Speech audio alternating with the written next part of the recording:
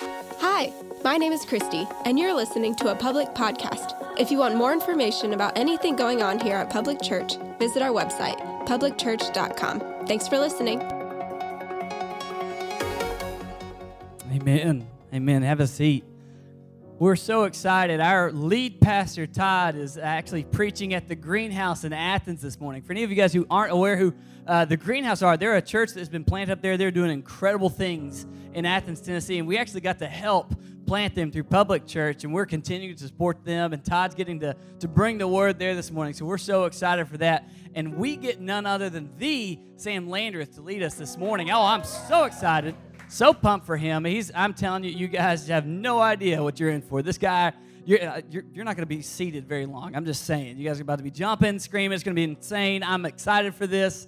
And actually, I'm really pumped because not this coming up week, but 4th of July week, Sam's going to be leading our student ministry as we go to beach camp in Panama City Beach. He's bringing the word all week long. I'm so excited. And guess what?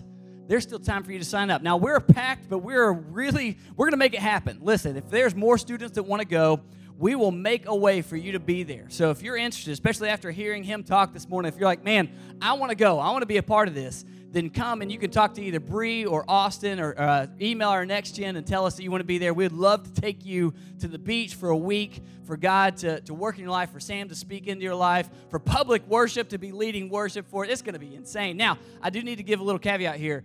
All of you in this room, I know all of you are like, dude, I'm signing up today. This is great. I'm in. I'm going to get on the app right now. I'm going to sign up. I'm going. You can't, most likely, because most of you in here, I'm assuming, are not in middle school or high school. We do, I said do. We will be doing birth certificate checks, okay? So those of you in here with like a full beard saying that you're a 12-year-old, I'm going to be honest. We're going to be checking into that, okay? But if you're a middle school student or a high school student, we would love for you to come and be a part of our camp this week. So or next week and a half, sometime soon, okay? Come and be a part of it. It's going to be great. Sign up. Everybody give it up real quick for Sam Landreth. Well, thanks, Colin. Guys, I'm excited to be here this morning. I'm excited about next week with camp. I actually was at 2 camps this week, so I started in Florida at the beginning of the week and was with a group of middle school and high schoolers from West Tennessee, and they were fun, man. They were a bunch of rednecks. I mean, I had little 7th grade girls coming up to me like, do you duck hunt? Do you turkey hunt? And I'm like, no, but we can talk about it, you know. I had one hunting story, and I shared it there, so I'm done with hunting stories for them. But and then the next part of the week, I flew in, I came back, and I was been up at Horns Creek with a group of about 170 middle schoolers. So you can imagine what that's like. I mean, those jokers are crazy. I mean, I don't know. I love middle school. They're fun, but they have endless amounts of energy. I mean, like, I'll never forget, like, watching them take, like, 2 pixie sticks, you know, and just shoving that thing down their mouth, just letting it all candy, you know, it's like they get on those candy highs and they're just running around. And by the end of the week, I think it like got infected in me, and I was running around, I was going crazy. But here's the reality, guys. I'm great, really excited to be here today, excited about next week. If you haven't signed up for beach camp and you're a student, sign up. Let's go have some fun at the beach. But I'm really excited about this morning. Hey, I don't know if you're like me, but I love, and this is probably, it's 12 o'clock now, so this might be a little painful, but I love to eat.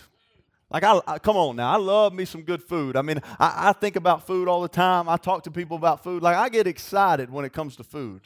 Like, I love that, I forget what it's called, but it's like diners, drive-ins, and something, and that guy goes around and he tries different foods and he commentates it, and he's like, you know, telling everybody about it. Like, I would love that job, man. I'd go around, I'd try that food, and I mean, I'd commentate it. I'd be like, it's the greatest sandwich in the world, and go to the next place to the next. Well, a few weeks ago, man, I had a life-changing experience. Somebody took me to a restaurant called Bees. It's spelled B-E-A''S. And it's in Chattanooga. It's been there since 1950. And I didn't know what I was getting myself into. But I go into Bees. It's got this big old round table, and it's got a Lazy Susan in the middle. And I didn't know what a Lazy Susan was. But Lazy Susan in the middle of the table, you could spin that thing, right? So you're all sitting around this big table, family and friends, and then you got this Lazy Susan in the middle that you can spin. And then I'm going to tell you, son, I'm about to get fired up. I'm going to start preaching here. They start bringing it. I mean, they're bringing out pinto beans. They're bringing out green beans. They're bringing out mac and cheese. They're bringing out coleslaw. They're bringing out beets. I mean, they're bringing out banana pudding. And then here comes the meat. They're bringing out fried catfish, fried chicken. I'm saying, come on, amen. Keep it coming. Don't stop. I'm getting fired up. I'm yelling, right?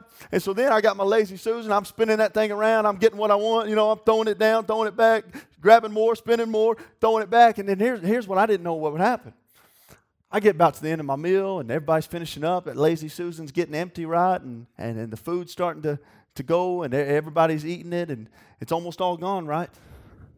Well, here they come again. They bring out more mac and cheese. They bring out more green beans, more pinto beans, more fried chicken, more fried catfish. And then they said, hey, we don't just got banana pudding. We got some peach cobbler. You want that? I said, come on, brother. Amen. Bring it on out, right?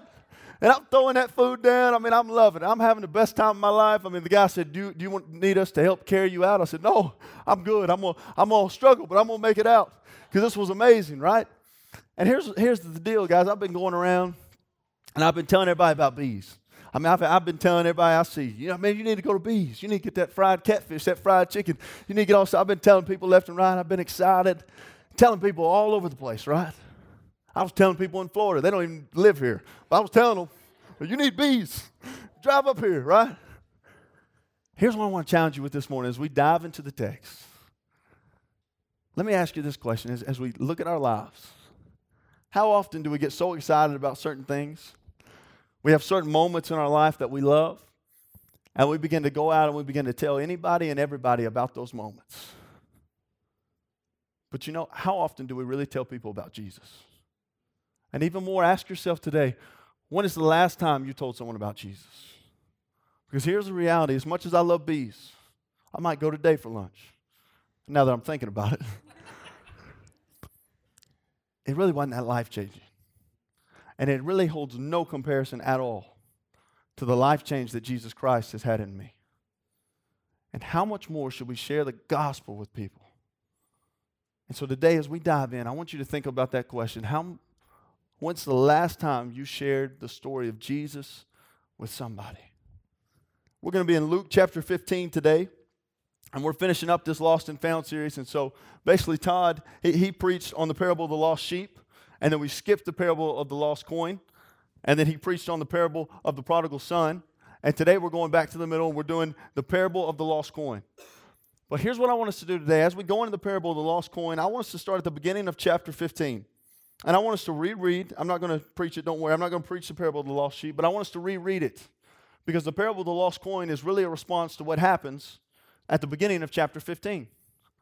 So starting in verse 1, this is what it says. Now the tax collectors and sinners were all gathering around to hear him. So in this picture, you've got all the tax collectors, you've got all the sinners, they're gathering around Jesus to hear what he's got to say. All these people who are lost, all these people who don't yet know the Lord are gathering around Jesus to hear what he has to say. And then here's what happens. Somebody's mad. But the Pharisees and the teachers of the law muttered, "This man welcomes sinners and eats with them." So don't miss this picture. You've got Jesus, and you've got the lost people that he's hanging out with, he's doing life with, he's building relationships with, he's trying to teach them. And then you've got the religious people, the Pharisees, the ones who are found, the ones who have Jesus, and they begin, or claim to have Jesus, they begin to get mad and say, why is Jesus hanging out with these people? And so then Jesus tells us this first story about the parable of the lost sheep. Here it is. Then Jesus told them this parable. Suppose one of you has 100 sheep and loses one of them. Does he not leave the 99 in the open country and go after the lost sheep until he finds it? And when he finds it, he joyfully puts it on his shoulders and goes home. Then he calls his friends and neighbors together and says, "Rejoice with me. I have found my lost sheep." I tell you that in the same way, there will be more rejoicing in heaven over one sinner who repents than over 99 righteous persons who do not need to repent. So Jesus tells them the story about the lost sheep that they can relate to and how they leave the 99 for the one. And so that's like his first punch. Boom. And like on their way falling to the ground, he's like, let me give you a second punch. And that's where we pick up with the parable of the lost coin. And so starting in verse 8, this is the next story he tells. He basically tells another one to reiterate his point. And he says, or suppose a woman has 10 silver coins and loses one. Does she not light a lamp, sweep the house, and search carefully until she finds it? And when she finds it, she calls her friends and neighbors together and says, "Rejoice with me. I have found my lost coin." In the same way, I tell you, there is rejoicing in the presence of the angels of God over one sinner who repents. So you've got this moment where Jesus hits them with the story of the sheep. And then he comes out with the story of the coin. And we got the story of this woman. She's got 10 silver coins. She loses one. And then she begins to search. She's burdened by it. She wants to find it. She begins to search frantically for that coin. She begins to look everywhere. She begins to move stuff because she wants to find that coin. And when she finds it, she begins to rejoice, calls everybody together. They throw a big party, and they begin to rejoice. And Jesus is saying all this in a response to the Pharisees being mad for him being with those who are lost, with those who don't yet know him, the tax collectors and sinners. Now, here's the thing about this. You may say, what's this 10 silver coins thing about? Like, if I lose a silver coin, I'm not going to look for it. Well, in this time of day, it was very different. I'll mispronounce this, but it was actually called a coin called a drachma, and they had these coins, and some people said that each coin was worth a day's wages. And so it's a little more important. It's worth a whole day's wages. So if you lose 1 of 10, you're going to look a little more frantically to find it. But then some people also say that it was symbolic, and that it was worn on necklaces, and it was passed down through families, and so it was very symbolic, and it had value. And so if you lost it, you were going to want to find it.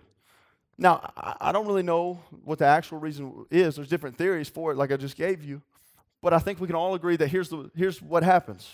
A woman loses the coin, and she desperately wants to find it. She's burdened to find it. She searches to find it. And she does, and she rejoices.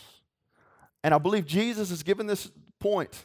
I believe he's saying this so that we could take away a few things. And today, I just want to give you 4 points that I believe that we can take away from Jesus' response to the Pharisees of why he's hanging out with tax collectors and sinners. And number 1 is this, is God has a heart for the lost. I believe God has a heart for the lost. I mean, look at it. Here's Jesus in this moment, and he's hanging out with the tax collectors and the sinners. Why?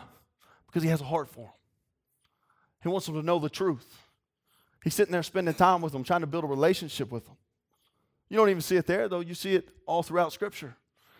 I don't know if you remember, but in the Bible, there's a man named Zacchaeus. Many of you heard the story. You know the song.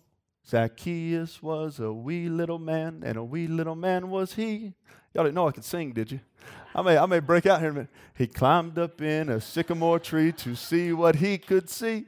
I don't know the rest, or else but y'all are probably glad I don't know the rest, right? But you got this man named Zacchaeus, and he's a short man. And if you look at the Scripture, we know that he's a man who nobody likes, nobody wants anything to do with. He had cheated from people, he had lied to people, he had stolen from people. And really, he was nobody who looked anything like Jesus. He was the last person that you would expect Jesus to hang out with. But what happens? Zacchaeus, for some reason in his life, had reached a point where he was looking for something more. He was searching. He was longing for something more. So he hears about this guy named Jesus who's coming through town. But he's short, so he climbs up in this tree. And he begins to look for Jesus. And Jesus sees him searching. Jesus sees him trying to find him. And he said, Zacchaeus, come down, for I'm going to your house today. And in that same moment, the crowd began to say, why is he going to Zacchaeus' house? Why is he going to hang out with Zacchaeus? He saw Zacchaeus searching. He saw Zacchaeus was lost and needed to be found. And he went to Zacchaeus' house, and Zacchaeus was forever changed and was never the same again. Jesus took the time to go to his house. He had a heart for him. Maybe you remember the story in the Bible where there's a woman, and she's caught in the act of adultery. And so they literally pull her out in the act of adultery. So you just have to remember that they're pulling her out in the middle of her sin, in the middle of this act. So she's coming out in the middle of her shame, maybe half dressed, not dressed. They pull her out and they throw her on the ground. They say, Jesus, we're commanded to stone such people. Shouldn't we stone this woman? And Scripture tells us that Jesus gets down in the dirt and he begins to draw in the dirt. Now, we don't know what he was writing. Many people think that maybe he was writing sins that the others had committed. Some people think that he was writing scriptures. We don't know. But Jesus began to write in the dirt. And then he said, he who has no sin cast the first stone. And Scripture says one by one, from oldest to youngest, they began to drop their stones. And they began to walk away. And then you see a picture where Jesus looks at the woman and he says, where are they? Do they not condemn you? She said, they're gone. He said, then neither do I. And basically in this moment, and then he says, get up, go, and sin no more. In that moment, she's lost. She's in the act of being lost, and Jesus says, get up. I've got you. Go and sin no more. Many of us know that this story, Jesus is on the cross, right? And there's a man on one side and there's a man on the other side. And one of them begins to mock Jesus, and he begins to say, Jesus, if you're really the Son of God, then get us off of this cross. Call down a legion of angels, get us off this cross. And the other man said, we deserve what we're getting, but Jesus has done nothing wrong. And then he says, Jesus, remember me when you get to heaven today. And in that moment, he confessed his sin. He said, I'm getting what I deserve. I've messed up. And then he said, I believe in you, Jesus. Remember me when you get to heaven. And Jesus says, surely you will be with me today in paradise. And in that moment, we have to realize this man didn't have time to get off the cross and start changing his ways. He didn't have time to get off the cross and go back and apologize to people he did wrong. In that moment, Jesus said, hey, you'll be with me today. You confessed your sin. You believe. I forgive you. I have a heart for you. But you know what I think many of us forget? Many of us forget even that what Jesus did for us. And I just want us to remember. Jesus, the Bible said, was flogged. And what flogging was, they take a whip, and at the end of the whip, they'd have different sharp materials like bone and lead, and they tie someone's hands up, and usually they'd whip their back and their legs. And so as they would do that whip, the sharp materials would go in the flesh, and they'd rip it out, and the flesh would rip out. And they'd whip again, and they'd pull it out. The scripture says Jesus was flogged, so they're doing this to Jesus over and over and over again. Then the scripture says they took a crown of thorns, and they placed it on his head. I don't know if you've ever been around thorns, but I was doing some landscaping not long ago, and I've got some rose bushes, and everybody thinks they're pretty. But I hate rose bushes. Like, I can't stand them. And here's why I don't like them. They got thorns. And it kept pricking me and sticking me. And I'm like, man, this is awful. Like, let's chop this whole thing down. Let's get my truck and tie it up and just rip it all out, right? You know? I don't want this thing here. And so these thorns kept hitting me. But here's what we don't. Is that these thorns they were using were nothing even compared to what we have on rose bushes. They were even larger. Most people say they were 1.5 to 2 inches thorns. And they took this crown and they put it on his head. Then the Bible says they began to mock him, make fun of him, began to ridicule him, put a purple robe on him just to make fun of him. And then they even says they struck him in the face. And then he carries his own cross, and he only gets so far. He can't even carry it the whole way. He's so weak. And so someone has to carry it the rest of the way for us. And then as he went to be put on the cross, they took a nail and they put it through his hand and stretched his arm out. They took another nail and put it through right here and stretched his arm out. And they took another nail and put it through his feet. And as he hung there, you'd have excruciating pain because you had to push up to breathe. And as you go, so you have excruciating pain in your legs. And as you come down, you have excruciating pain in your arms. And as Jesus was on that cross, as Jesus died, his blood was shed, and he went through it all for you and I. And every single one of us needs to remember that when we question if Jesus died for those who are lost, if Jesus has a heart for those who are lost, if Jesus even cares for those who are lost, look at the cross, because Jesus died for the lost, and he died for the found. He died for the sinner. He died for the saint. He died for the person who has it all together and the person who doesn't have a clue. Jesus Christ died for every single one of us. So if you have to question if he has a heart for the lost, look at the cross. And the reality is every single one of us was lost at some point in time until we accepted Jesus Christ. And Jesus said, I'm going to make a way so that you can accept me. So there should never be any question, does he have a heart for the lost? The cross. He died for every single one of us that was lost. So my question for us today, do we have a heart for the lost? Do we have a burden for the lost? How often do we think about who may not know the Lord? How often does it ever cross our mind? Are we a church who says we care about the lost? We care about those who don't yet know the name of Jesus. I'll never forget, I was in inner city Nashville one time, and I was helping in student ministry, and it was kind of a rough area, but God was doing great things. I mean, we were picking up kids left and right. I'd throw kids in the car, and probably should have been more safe about it. But we'd throw them in there, and we'd take them to church, right? And we're picking them up left and right, taking them to church, and God's doing amazing things. God's saving people, and kids are coming to know the Lord. But you know what happens sometimes, guys, when you start reaching people? The reality is that we're messed up people. And when you start reaching lost people, it gets a little messy. And everybody just needs to know that when you start reaching, and we shouldn't assume that, hey, they got it all together. No, they don't have Jesus. And so we started reaching people that were it was a little bit messy. But the Lord was moving, man. People were coming to know the Lord. Students were coming to know the Lord for the first time. And I'll never forget, there was one girl, and I don't know exactly what went on at home, but something happened, and her mom was basically like, you got to go. And so she packed the bag, and she packed the pillow and everything she had. Her mom took her, and she dropped her off at the church. She said, you got to go. She dropped her off there. They began to ask the girl, they said, why'd you come here? She said, I don't know where else to go. I didn't know where else to go. But I'll never forget, I had a security guard come up to me later. He said, don't tell those kids to come here. And I just thought to myself, man, isn't this the one place where they don't know where to go that we would want them to come? Isn't this the one place where they should be accepted? Isn't this the one place where we should love and care for them and show them Jesus? Because here's the reality, guys, and we're going to get into this, but we've got the answer. Like there is a disease out there called sin. And every single one of us would probably admit that, hey, if you had the cure for cancer, you'd probably tell somebody unless you were evil. But let me tell you something. There is a disease called sin that every single one of us is infected with from Genesis 3. When the fall of man happened and Adam and Eve ate the garden, every single one of us is born with sin and we're separated from God. And the only cure for that disease is Jesus. And every single one of us, if we've accepted Jesus Christ into our life as our personal Lord and Savior, we have the cure. And why don't we tell anybody about it? Because there are people that need it.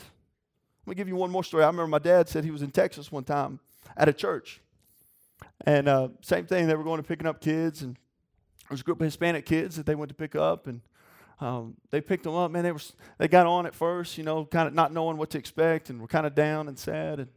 But they got them on, and they took them to church, and man, all of a sudden, by the end of the day, man, those kids were grinning from ear to ear. I mean, they were hollering, they were yelling, they were having a good time. They were loading back up in the van, going back, wanting to come back. I mean, they were so excited. I'll never forget this is what he said. He said, some people came forward after and said, we don't want those kids at our church anymore. I said, why? I said, look at the walls. They got the walls dirty.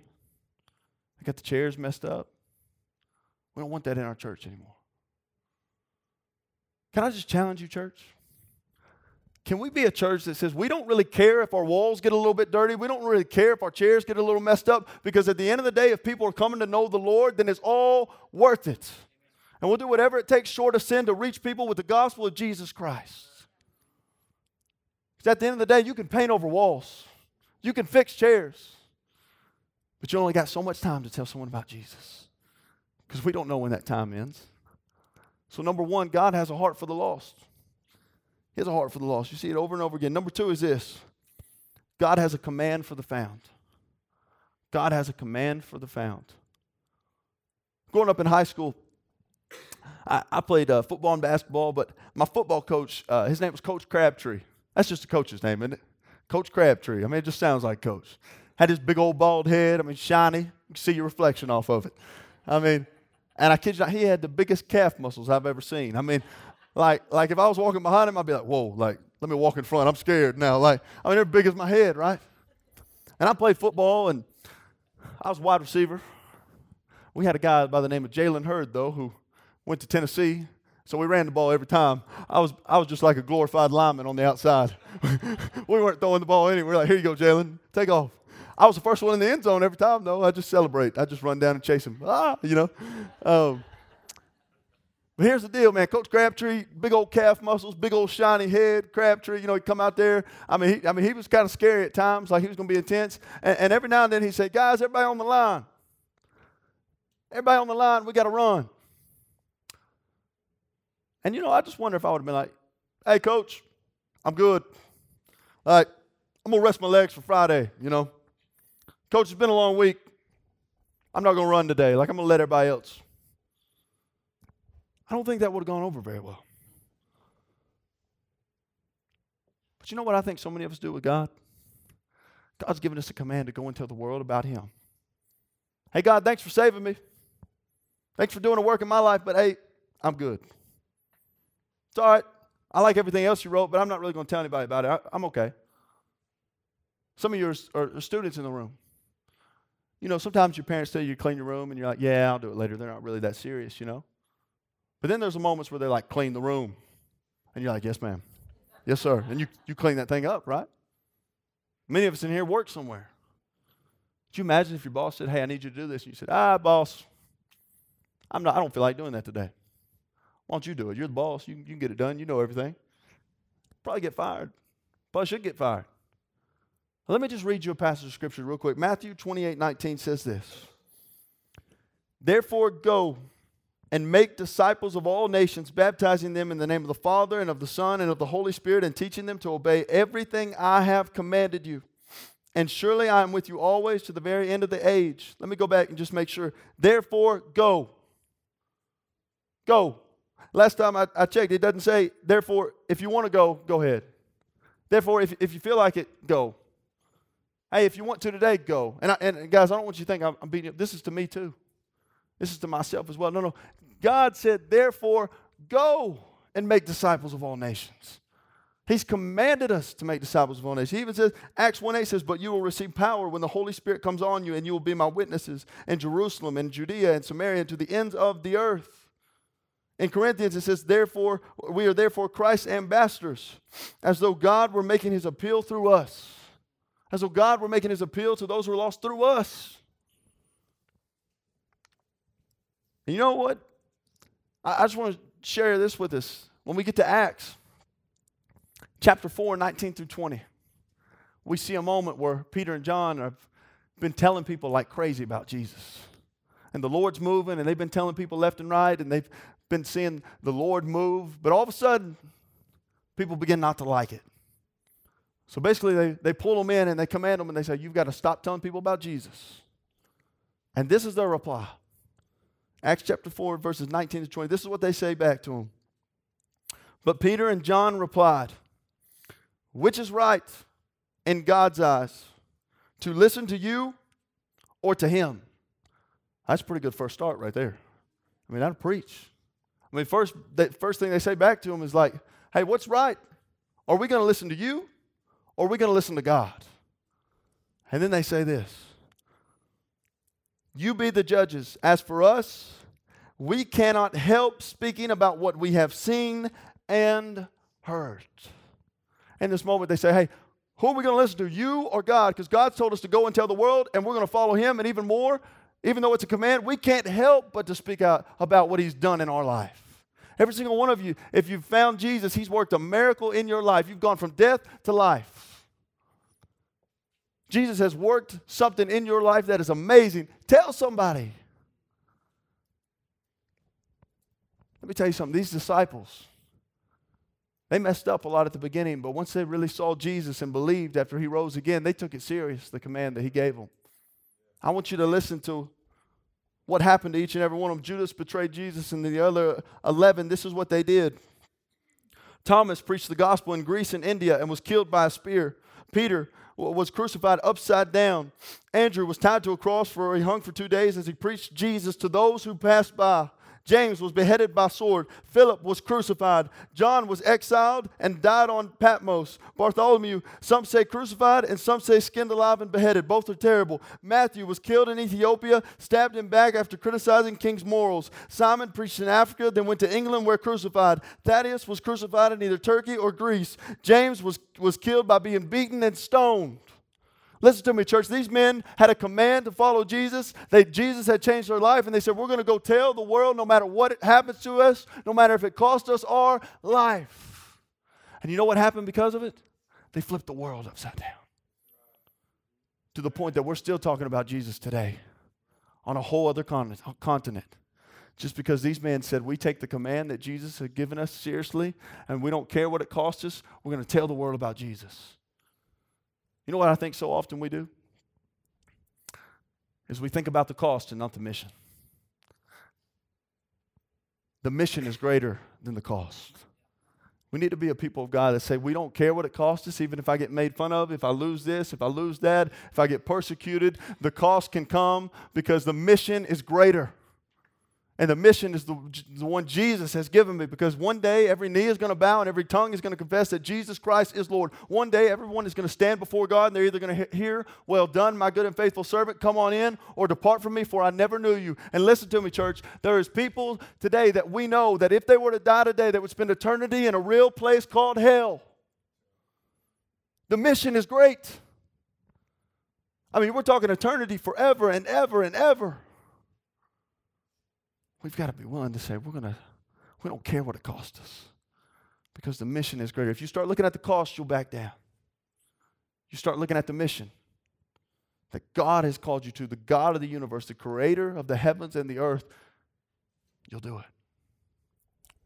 So God has commanded the found. Number 3 is this, is that God rejoices over the lost being found. God rejoices over the lost being found. Look at what it says here. I love this. Start at verse 9, Luke 15, verse 9. And when she finds it, she calls her friends and neighbors together and says, rejoice with me. I have found my lost coin. And then Jesus says, in the same way, I tell you, there is rejoicing in the presence of the angels of God over one sinner who repents. In the same way, I tell you, there is rejoicing in the presence of the angels of God over one sinner who repents. I mean, he says when one sinner repents, when one person who's lost and now found comes to know the Lord, man, the angels go crazy. You know what I think he's saying in this moment? He said, when somebody who's lost becomes found, man, we throw a party in heaven. I mean, we go crazy. I don't know about you, but wouldn't you love to be a part of something that God rejoices in?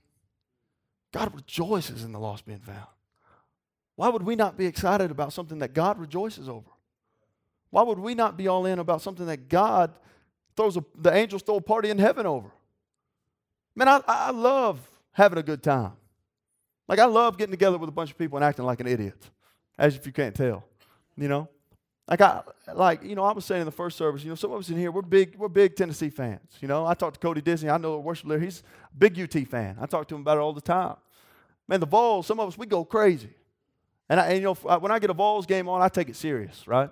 I get my food because I love food. So I got my wings, I got my chips, I got it all. I mean, I'm like, the food and the game, like, those are both equally important. Like, so I put it all out there, right? And I just remember there's been so many times where I've just lost my mind. Like, I remember when I was like in elementary school, like Tennessee's playing in overtime in football, and we won the game, and I just ripped my shirt off and took out the front door, Everybody in the neighborhood's like, is your house on fire? No, the Vols won. Come on. Rocket Top, baby. We get so excited about so many things. But so often, don't we get kind of silent when it comes to life change?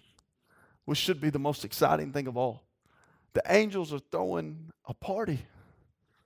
God rejoices over the lost being found. I want to read you some stories of some people from this church. And I got to be honest, if you're in this room and I say your name, I got these off the website. I didn't ask permission. But, so if you're mad at me, I'm sorry. We can talk after. I'll give you some money to go to Bees. But I figured if it was a public domain, it was allowed. But, I'm only here for the day anyway. So that's the good thing about being a guest speaker. You come in, you do something wrong, you're gone, right?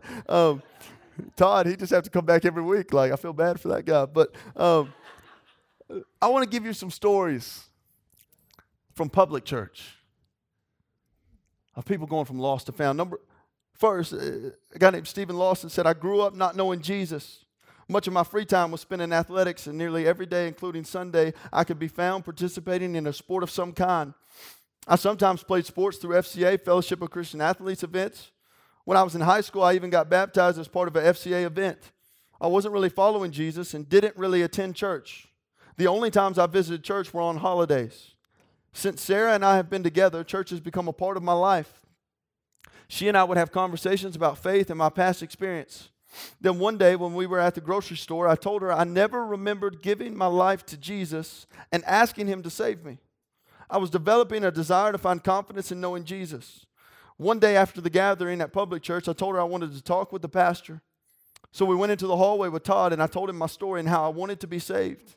I wanted Jesus in my life for real. We prayed and shed some tears. It felt great to have confidence in the work of Jesus in my life. Paul Montgomery said, at a young age, my family attended church until I was about 9 years old. After that, I wasn't exposed much to Jesus or church until I became a student at Lee University. My girlfriend encouraged me to begin thinking about Jesus and attending church again.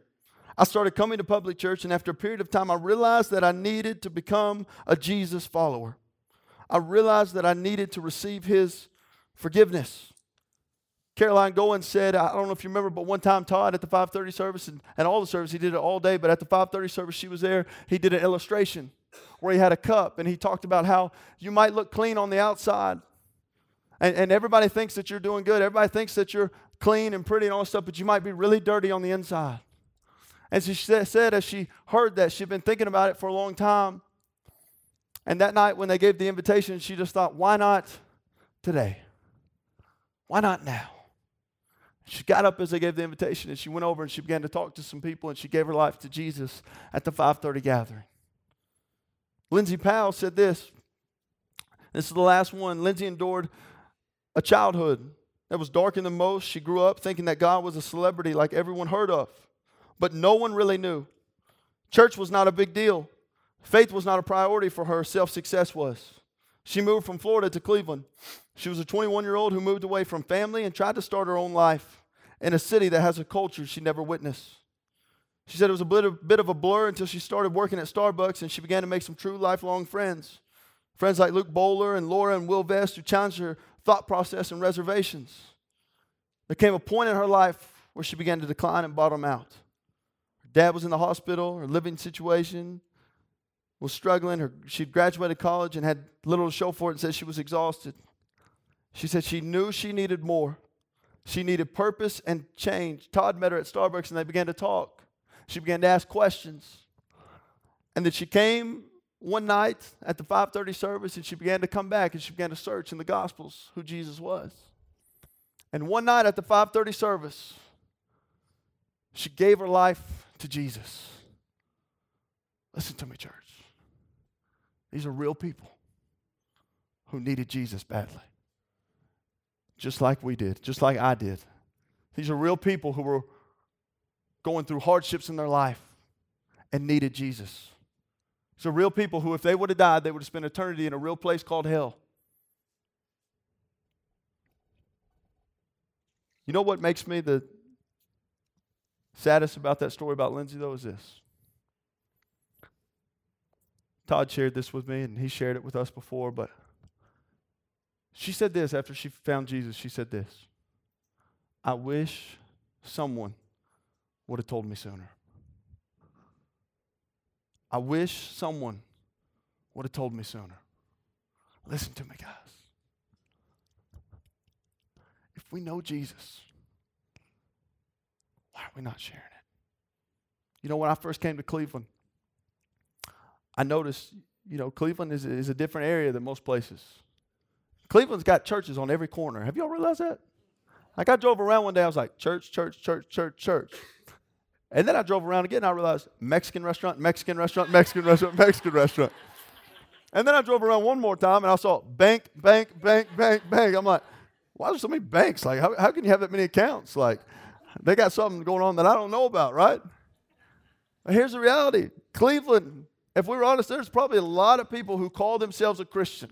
There's a lot of people who go to church. We got churches everywhere and all this stuff. And here's what breaks my heart about this. Here's this girl named Lindsay living in Cleveland, Tennessee, where people would say it's the buckle of the Bible Belt, and there's so many Christians. Listen to me, if there was that many Christians, if there's this many Christians in this many churches, if we've truly been changed by Jesus Christ, then if we've got all these people who are Christians, then there should be nobody who's never heard the story of Jesus Christ. If there's this many people who claim to be a believer of Jesus Christ, in this city there should be no one that we should find like Lindsay who has never heard the story of Jesus Christ. Breaks my heart, church. There's people we walk by every day who don't know Jesus. This is me too. There's people we go to work with. There's people we go to school with. There's people we do life with, and we never tell them of the greatest story of all, Jesus Christ. We'll tell them about fried chicken and fried catfish, about bees, but we won't tell them about Jesus. Lastly is this. And Spencer and the band are they're going to come back up, and we'll be done, and he's going to kind of begin to play in the background. The last point I want to give you today is number 4 is simply this. And God help us get one more. God help us get one more. I want to share a story with you. Many of you have maybe heard it. Many of you maybe saw the movie. There was a guy named Desmond Doss. He was a Seventh-day Adventist, and he didn't believe in using a weapon to fight with, and he enlisted in World War II. And so he enlisted, but he didn't want to use a weapon. He refused to use a weapon, and for a long time he faced a lot of persecution because of that, as you could imagine. There's guys not wanting to go to war with him because he won't use a weapon. And he enlisted as a medic. Well, eventually they're at a battle one day, and it's 1945, and they're in a battle where there's a ridge. And in the middle of the battle, a lot of men for the U.S. got stuck on that ridge, and there was no way out for them. Well, this guy named Desmond Doss, he began to try to rescue as many as he could in that amount of time. So Desmond Doss, he would crawl over, he'd walk over, whatever he had to do, and he'd grab a wounded soldier, and he'd pull him back, carry him back to the ridge, and he'd tie him up with a rope, and he'd lower him down. And he'd go back, and he'd rescue another one, and he'd pick him up, pull him, whatever he had to do, and he'd bring him back, and he'd tie a rope around him, and he'd lower him down. And he'd go back again, and over and over and over again. They accredited him with 75 people that he saved their life that day. But here's what stuck out to me so much about that story is that they said every time he went to get somebody, he'd say these words as he took them back. He'd carry them back, and he'd tie them with that rope, and he'd lower them down, and then he'd say these words: "Lord, help me get one more." And he'd go back, and he'd get another one. He'd bring them back, and he'd tie the rope, and he'd let them down. He'd say, "Lord, help me get one more." And he'd go back, and he'd get another one. He'd bring them back, tie the rope, lower them down. "Lord, help me get one more." Over and over and over again, 75 times, however many times it really was. "Lord, help me get one more." I pray that we could be a people of God, that we could be a church that constantly say, "God, help me get one more. God, help us get one more." Because there's people who do not know you. There's people who do not know your name. There's people who, if they were died today, they spend eternity in a real place called hell. There's people who are living in a living hell right now and who are broken and need you because you're the cure. You're the answer. I pray that our reply would be, "God, help us get one more." I pray that we'd say, "God, help us get one more who doesn't know you. God, help us get one more neighbor in our neighborhood who doesn't know you. God, help us get one more student who's searching the hallways for answers in this life. God, help us get one more child so they can grow up to be a warrior for you. God, help us get one more family who desperately needs you. God, help us get one more senior adult who may be approaching their life's end and still need to know you before they go. God, help us get one more person who's broken and needs to be restored. God, help us get one more person who is lost and needs to be found." I pray that's our cry. God, help us get one more. You saved us. We've accepted you. Now, God, let us share your name. As we leave today, there's a card in front of the seat. If you would, just go ahead and grab it. And there's a pen there too, right in front of the seat. You can go ahead and grab it. If you're on the front row, it's below you. You can go ahead and grab that card and pen. I'm going to ask you to do something as you leave today.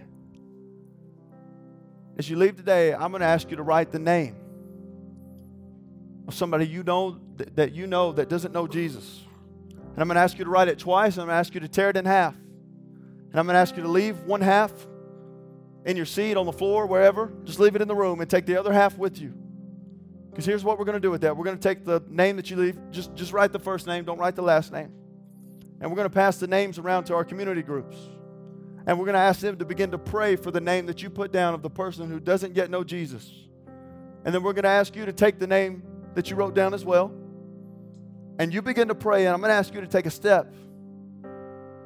Share the gospel with them. Tell them. So often we come and we get the Word of God and we hear the explanation and there's supposed to be application and we leave and we don't really apply it. Today I want to challenge you. Let's apply it. Take that name and our community groups will be praying and trying to share Jesus with them. They may turn you down. They may reject you. They may think you're weird. They already think I'm weird, so it's no big deal, right? Share Jesus with them. The mission is greater than the cost. I'm going to pray for us. You can continue to write your name If you want, you can sit and pray over that name. You can stand and sing. After I pray, you just respond however God calls you to respond, and the band's going to lead us. God, we thank you for who you are. We thank you for what you do. We thank you that you are good. We thank you that you died for us and saved us. We thank you that you have a heart for the lost, Father. God, I pray that we would follow the command that you've given us. I pray that we'd rejoice over the lost that are found. And God, I pray that you'd help us get one more. God, be with us as we go out today. Watch over us. Let us follow you. Do what only you can do, Jesus. Amen.